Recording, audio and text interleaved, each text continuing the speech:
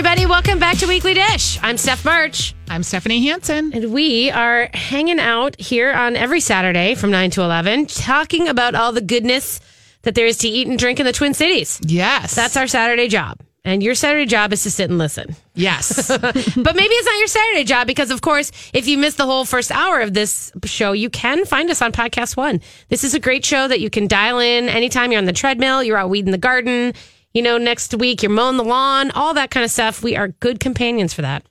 We are. Any day the of the podcast, too, has been growing. So if you know people that like food and you want to share the podcast love, please do. It's pretty easy to find the podcast and you can listen on demand at your own leisure. There it is. All right, gang, guess what time it is? It's time for Top 2 in Hour 2. Give him the old 1, 2. 1, 2, 1, 2. And now the Weekly Dish presents Top 2, Top 2. The Top 2 Pick your best 2. in Hour 2.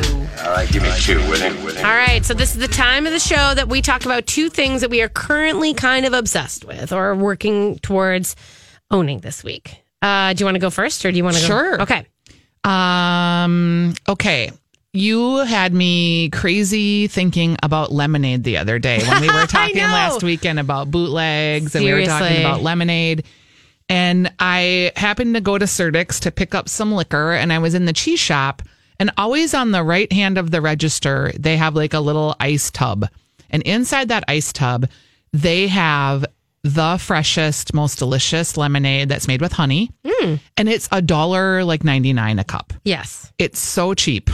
They have a hibiscus tea. They have a Arnie Palmer. They have the lemonade. And sometimes they'll have a mint tea. That lemonade for that $2 investment is just like a cup full of summer. It is so good. Yeah. It's super tart. It's just like the lemonade that when you would see a picture of the Martha Stewart picture on her counter in a magazine, that's what I imagine what the lemonade tastes like. Yeah. It's delicious. So I was like, we have to do Top 2 in Hour 2, the Certix lemonade. Okay. And really the hibiscus tea they make, all that stuff is really great. That's cool. And it's right at the right at the counter in the cheese shop. Yep, in the cheese shop. It's it has ice. All you do is throw your straw in. It's in the glass. It's all set and ready to go. Perfect. Okay. My first one is actually going to be, I was at Trapeze, which is Kim Bartman's new champagne bar on Thursday. I was there. It's open Thursday, Friday, Saturday, Sunday, I think. And it is, you guys, it is girl-licious. It is so pink in there, but just not fluffy. And there was just tables and tables of girls. Just women sitting and chatting and having a good time. And then there was one man in the whole place. One man.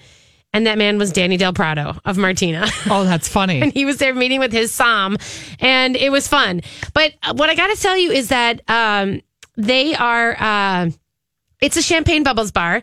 And they kind of say there's light snacks. It is the perfect situation if you want to meet with a gal or hang out with a friend, have a couple glasses of either cocktails or bubbles or whatever, and then get a couple plates of snacks. And then that's it. Like you have other things to go to or another event or a dinner to go to. This is the perfect. It's good pre and post game. Preamble. Perfect. Or like we did, take down 2 full bottles of champagne and then drink cocktails after that and then throw just all the plates on the table. So we did that too. So there's that. But what I love about it and the thing that I want you to know is that there's a lot of things. If you look at the menu, you might start to get a little intimidated with the champagne because they have some really great bottles on there.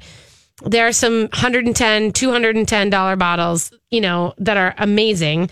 I did not order those, to be clear, but I really love the fact that I ended up chatting with our server, and she was the bartender, about what some of this stuff meant and what it was. And one of the things I'm super interested right now in is Pet Nat, which is the naturally fermented wines that are sort of still fermenting in the bottle. And we're going to talk a little bit about that in a couple weeks because I'm going to go to a class. But but I asked her all about them. She described it. She gave me a taste of one that was open. It was wonderful. It was that service. Pet Nat. Naturally fermented. Yes. Okay. So we're going to talk about that.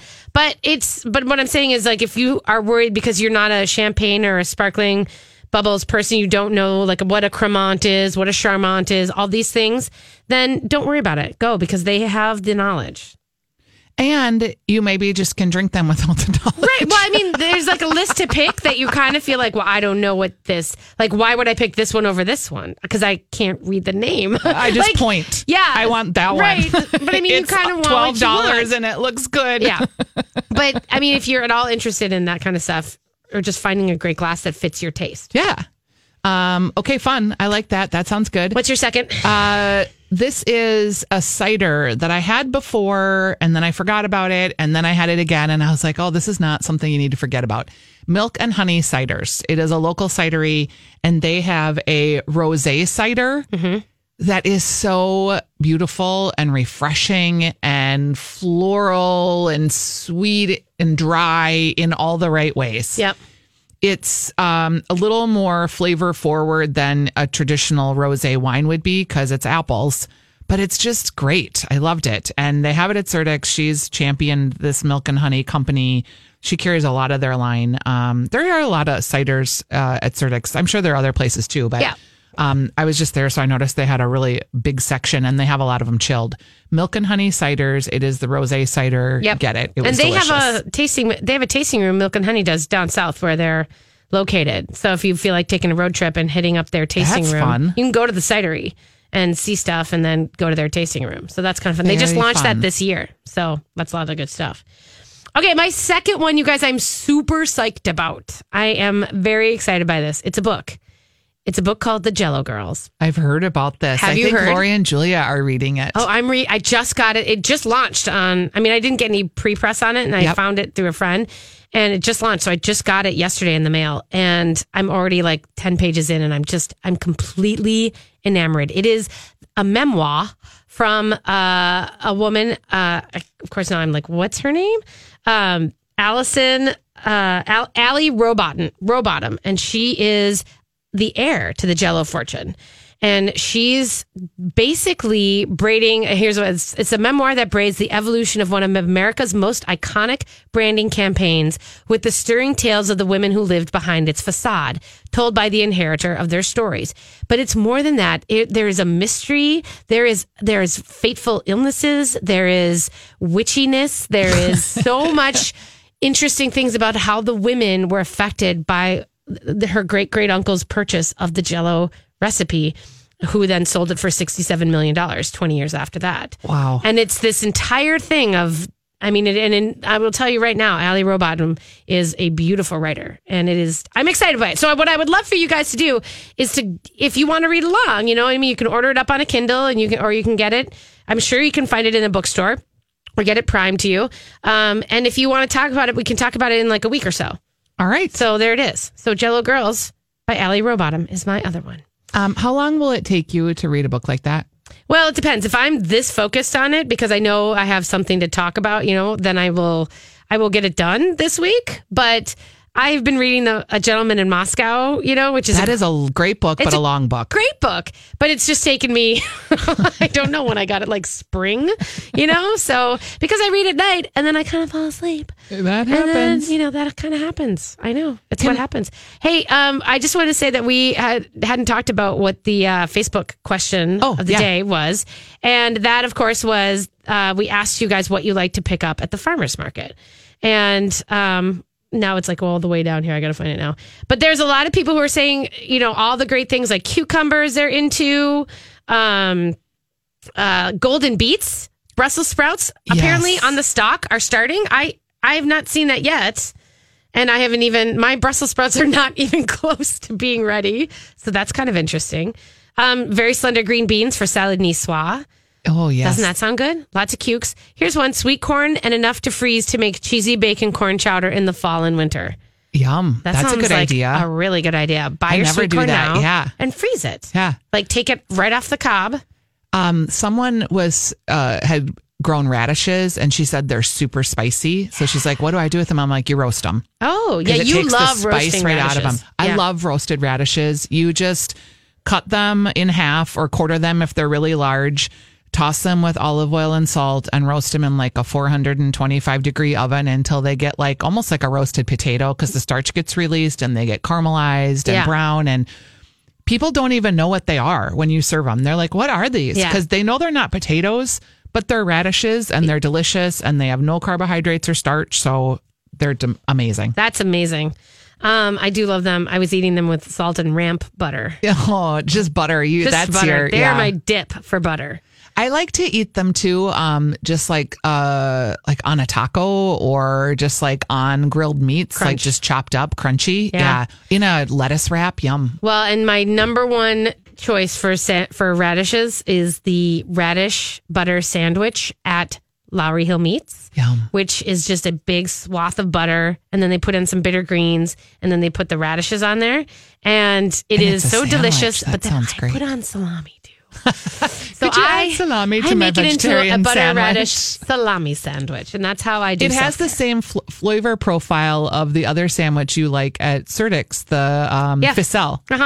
Because it's got that bitterness. It's radishes instead of arugula. Also, put butter with your meat, people. Skip your mayonnaise and skip your avocado spread. A butter bologna sandwich. Butter and yummy. meat. It is a thing that our moms used to do that would make me crazy. And now I'm like, oh, that was genius. Butter and ham. Can you please put some butter on my sandwich? Let's have it. All right, gang. Well, we are going to take a break. And when we come back, we are going to talk a little bit about some canned cocktails. We'll be right back. This is Weekly Dish brought to you by Red Cow and Red Rabbit.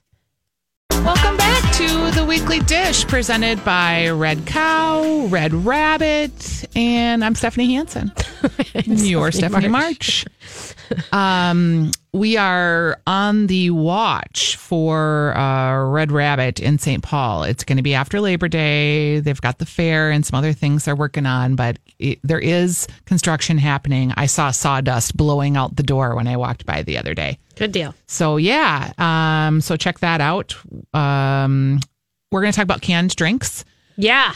Canned drinks are all the rage. And again, I went to Surdyk's and I happened upon, they kind of reorganized because when you have a store and a category blows up, like the canned beverages have, you have to make room for them in your store. So like not only canned cocktails, but canned ciders, meads, bubbles, wines. There's just been a proliferation of them. The soda water type mixers that are alcoholized, hard sodas. Mm-hmm. So I thought, well, I'll get a bunch of these and I'll do a little taste test.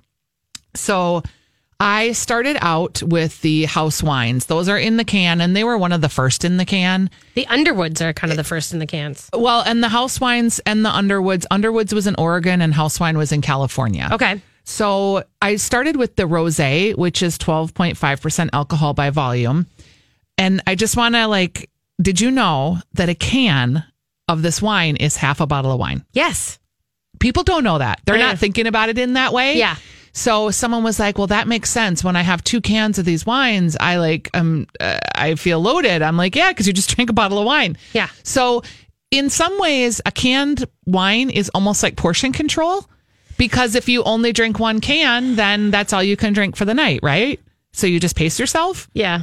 But think about how much you pour in a glass. Like if you pour a glass of wine, you're not pouring like a half of glass. You're pouring a little bit in the bottom of a glass, a couple ounces, and that's how you drink your wine, a couple ounces at a time.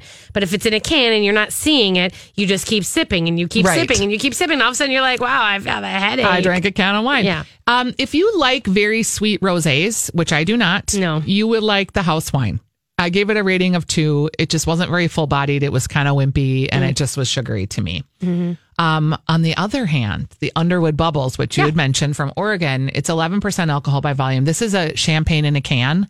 That's, It's great. The gold bubbles one. But I also think their rosé in a can is great. Yeah. I didn't try the rosé. Yeah, the rosé, that's my favorite canned rosé is the Underwood. It is, I think someone was like, do they taste like aluminum? Do they taste like the can? No, nothing tastes like the can because they're all lined. Yeah. I think, though, that it's a little bubblier. So what I did is poured it into the glass and just gave it a minute for some of those bubbles to come up. And then it was great. I served it at a party last night. I brought all these cans of stuff to these lady friends of mine, and they were like, I would never drink champagne in a can. I'm like, you will now. Yes, you will.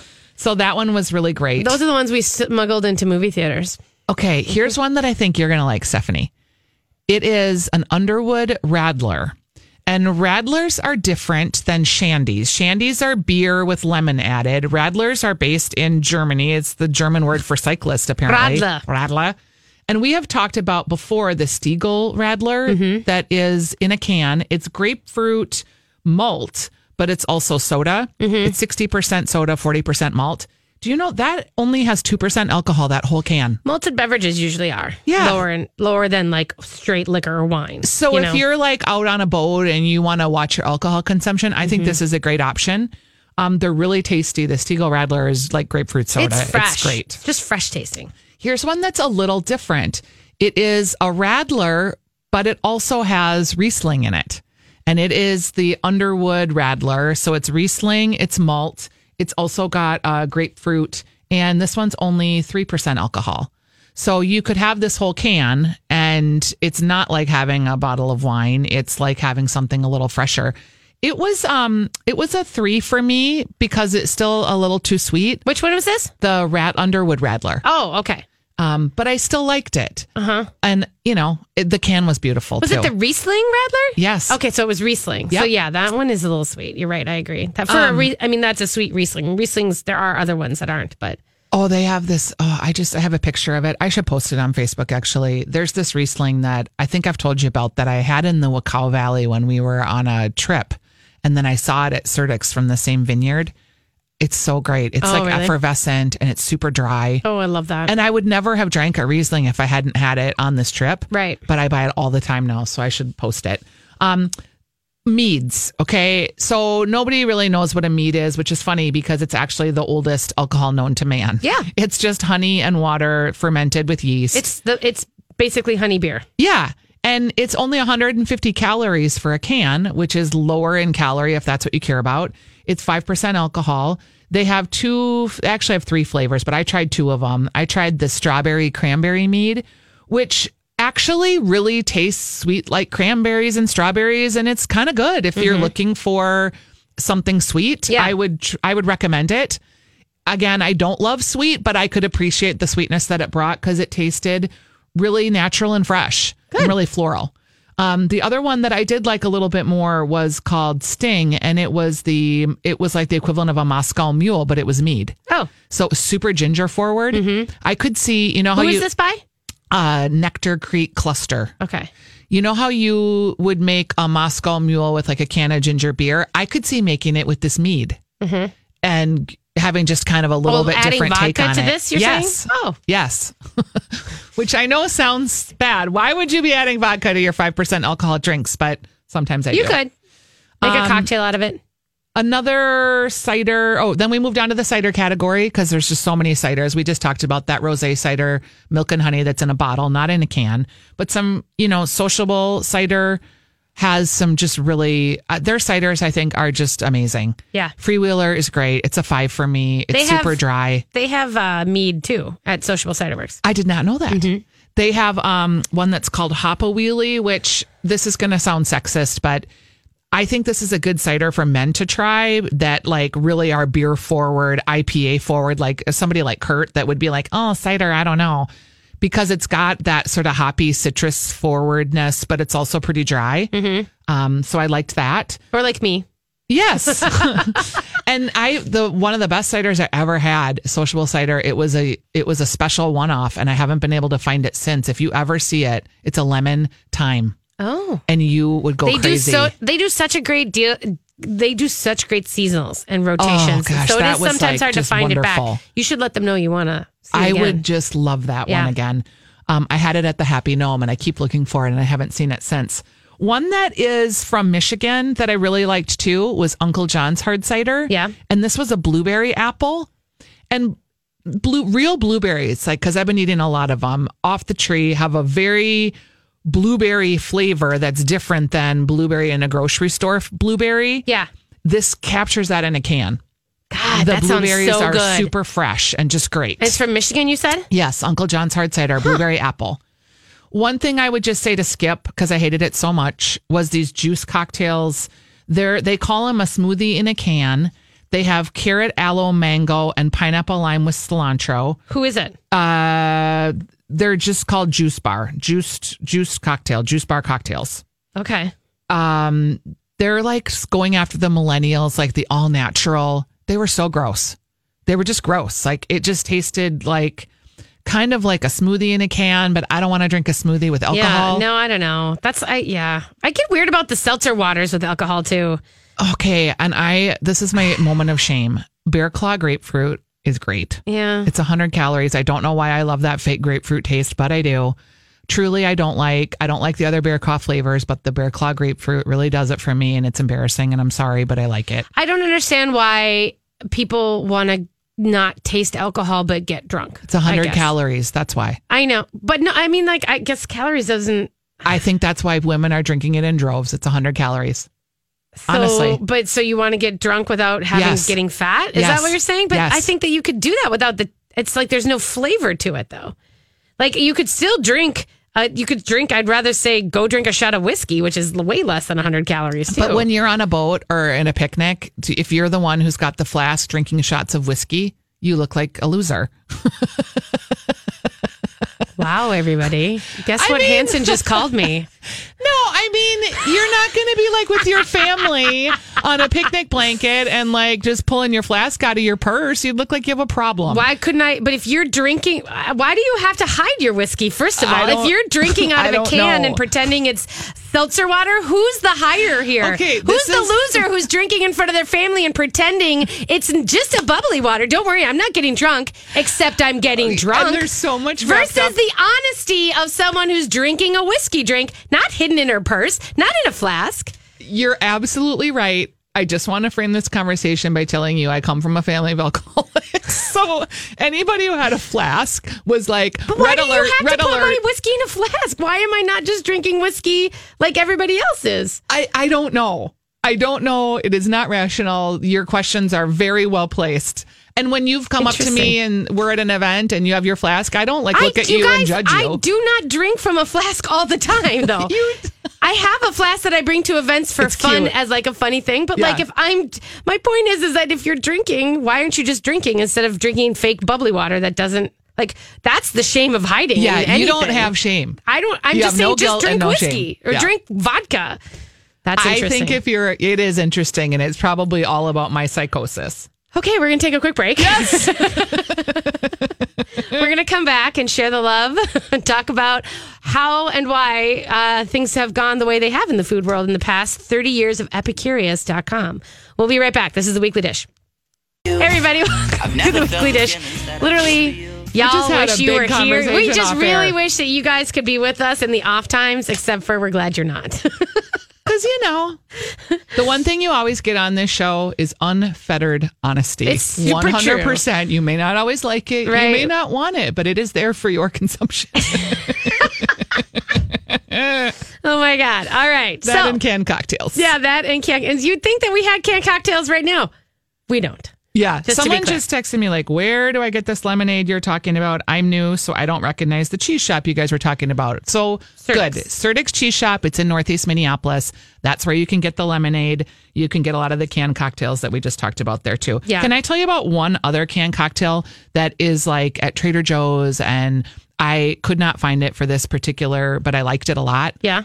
Sophia Rosé. Yeah, that's been around forever. I know, but said to the guy at actually may have been one of the first. It's Sophia Coppola. It's Coppola Wines. She did the bubbles in the cocktail in the can. It has a straw. Yeah. And I said to the guy at Surdyk's as I was buying all these cans, he's like, I said, you don't have Sophia? He goes, yeah. He goes, my staff would rebel if I bought that. I was like, but it's not bad, really. If you want a canned rosé bubble, it comes with a straw. It's in a smaller size can, like those old-fashioned juice cans. So you can have a couple. Yeah. And it's just fun. And why can't we have fun? We can.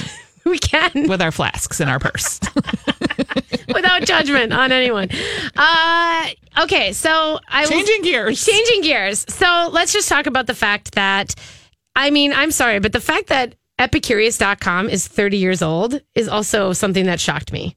Yeah. I just kind of They've been around longer than my marriage. And I don't know, maybe it's not 30 years old, but maybe the fact that they pulled, they download. Okay, so there's this, I found this study, and what they said is that the whole idea of like what we eat, what we cook, what kinds of recipes and cooking methods we seek out, they aren't dictated by a handful of food editors standing over a butcher block in some secretive Manhattan test kitchen.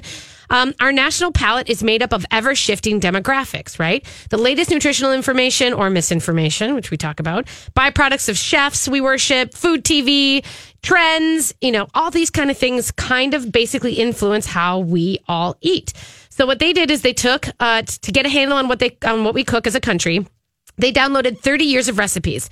33,000 recipes from 1990 to 2017. So I guess, from Epicurious, which the bulk of their recipes come from Bon Appetit and Gourmet, but also, plenty of other things. So actually the recipes are probably older than maybe I don't know what the website is. But anyway, what they did was they basically did a metric understanding of all this. And it was kind of interesting to understand. Are you looking through this thing at all? Yeah. Okay, I'm going to put this on the website or on the Facebook page once we're done talking about it, because I want you guys to play around in it, because it's kind of very, very fun. So they made it into a bunch of infographics and a bunch of different charts, and they're talking about how the top 10 ingredients have increased, what the fats are like, all this kind of stuff. And it's so interesting to me because we on the show, if you think about that, we've been on the show for 11 years now. Yep. And all the things that we've talked about from the beginning to the end and how those trends have ebbed and flowed, it's kind of interesting. Oh, for sure. I mean, I would love for someone to do a metric based on our show and the recipes that we talked about, because I think that, I definitely will tell you that the fat content of our show has risen because we've started to understand how much more important fats are. When maybe in the very beginning, we didn't really talk about it as much. Do you agree on that? Yeah, I do. I think, too, the proliferation of vegetables. Yes. And just vegetable forward cooking and cooking things that you find from market versus grocery. Right. For sure, the localness of what we talk about. Well, so here's an interesting thing. So let's talk about the ingredients. Okay. So there's the first chart that shows you about ingredients that have increased or decreased the most, the discussions about them since 1990. Okay. So let's talk about the things that have increased the most. Fennel has increased by 101% over those years. Huh. Isn't that, would you have ever thought fennel is not something you would ever have eaten maybe even in your 20s. Yeah, no. Fennel, and I still don't love it, but I appreciate it. Sometimes well prepared. Right. Watermelon, funny enough, same amount.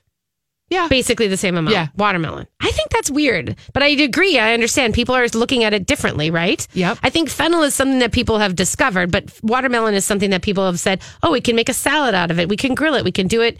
We look at it differently, right? 120% is cherries. Here's one that's interesting. Salt as an ingredient has been mentioned 142% more, has increased 142%. Probably because of the different types of salt. Yeah, maybe that. Because, they use salt in all the old recipes. Right. How about increased coconut has increased 165%. I had my first coconut LaCroix the other day. Yeah. Wow. Yeah. I'm not sure about it, but... I like it. Do you? I like it, but I don't. I kind of feel like I'm drinking suntan oil, but it's not terrible. Yep. It's just like this. It's like my brain is going, this is a smell. Why are you swallowing this? That is funny. That's, you know what I mean? I do know what you mean. It's confusing. It is. What is the two top most increased ingredients that they've talked about? I know because I'm looking at the chart. Okay, so at 343% increase of discussion over the last 30 years, extra virgin olive oil. Is that marketing or because it's better or because it's real? Yeah, maybe. I think it's a little bit of all. I think it's a little bit more it's more accessible. People understand it more. And it's a base ingredient too in so many more things. Yep. Do you use olive oil all the time? No, or do you? I use different oils. Yep. And I use some sunflower oil, and then I use some hazelnut oil, and I use coconut oil. I do like cooking with sunflower oil. I just want to say the top most increased Your ingredient, favorite thing in the world, in crazy amounts, 432% increase of discussion ingredient, ricotta. What? Yeah. What? Ricotta toast. Ricotta cheese though? I love it and I make it, but that to me is a 432% increase. Maybe because that was just like nothing. Nobody ever talked about ricotta, and then all of a sudden it got into a space of the zeitgeist. I know. And try making it at home. It's so easy and so much better. I know. Oh my God. I got to do that this weekend. I know. Okay, so talking about the top 10 decreased ingredients, funny enough, fennel, 47% decrease. So they kind of had an up and down, it looks like. Bell peppers, the word package, I guess, is a 48% decrease, which is weird, I guess. Here's the deal. Russet potatoes, 61% decrease in discussions about russet potatoes. Crackers. Because are we doing Yukons? Yeah, and whatever. Reds and weirdly enough, an 65% decrease in the word broth, in the occurrence of broth. Okay, Isn't that that is weird because strange? broth is having such a moment. I know, but maybe it's because within, I think that's bizarre. And then the last one, strangely enough, 68 decrease in sausage. I find that weird too because I I find feel that like very we're strange. so sausage centric I know. and meats and charcuterie and. Yeah, so interesting. So then let's talk about fats because we were saying how olive oil has a huge thing. And they were saying that few food groups stir more intense, steady, nutritional second guessing than fats, which explains some of the spikes on this chart. There's a bunch of spikes like butter. Olive oil was up. Butter has been steadily declining. Funny enough, which I think is so interesting. Lard, a giant shoot up from 1990 all the way to 2015, like a massive uptick in lard discussions. And are you using more lard? I have a lard cookbook. Yeah. I mean, I think there's more. I think you're right. I think there's more books on lard. Margarine is this really wonky wave of up and down. How do you buy margarine? No. I have never ever bought margarine. Don't even understand it. I think my mom, because she was a German, cook, like she didn't understand it. Yeah. And so she never bought it. Coconut oil, you guys, the best part about it, flat from 1990 to 2010, flat at like almost zero. Now it's spiked at a growth of 4%, like in the last 2 or 3 years. Like coconut oil has gone crazy. It's still having a moment. I know. So it's like they're saying basically the decline in butter, they shift to the nutritional wisdom that the taste food magazines like Gourmet and Bon Appetit in the 90s, which then, kind of like the magazines were heavy into European food and restaurant style home cooking. And that means a lot of butter. And then they kind of went down as coconut oil kind of came up. Yep. So really interesting thing. Lots of things about dough and everything else. Talking about the decline of bread recipes and the widespread demonization of carbohydrates. Demonization of carbohydrates. That's right. They said that they think that the decline in bread recipes coincides with the availability of good bread also.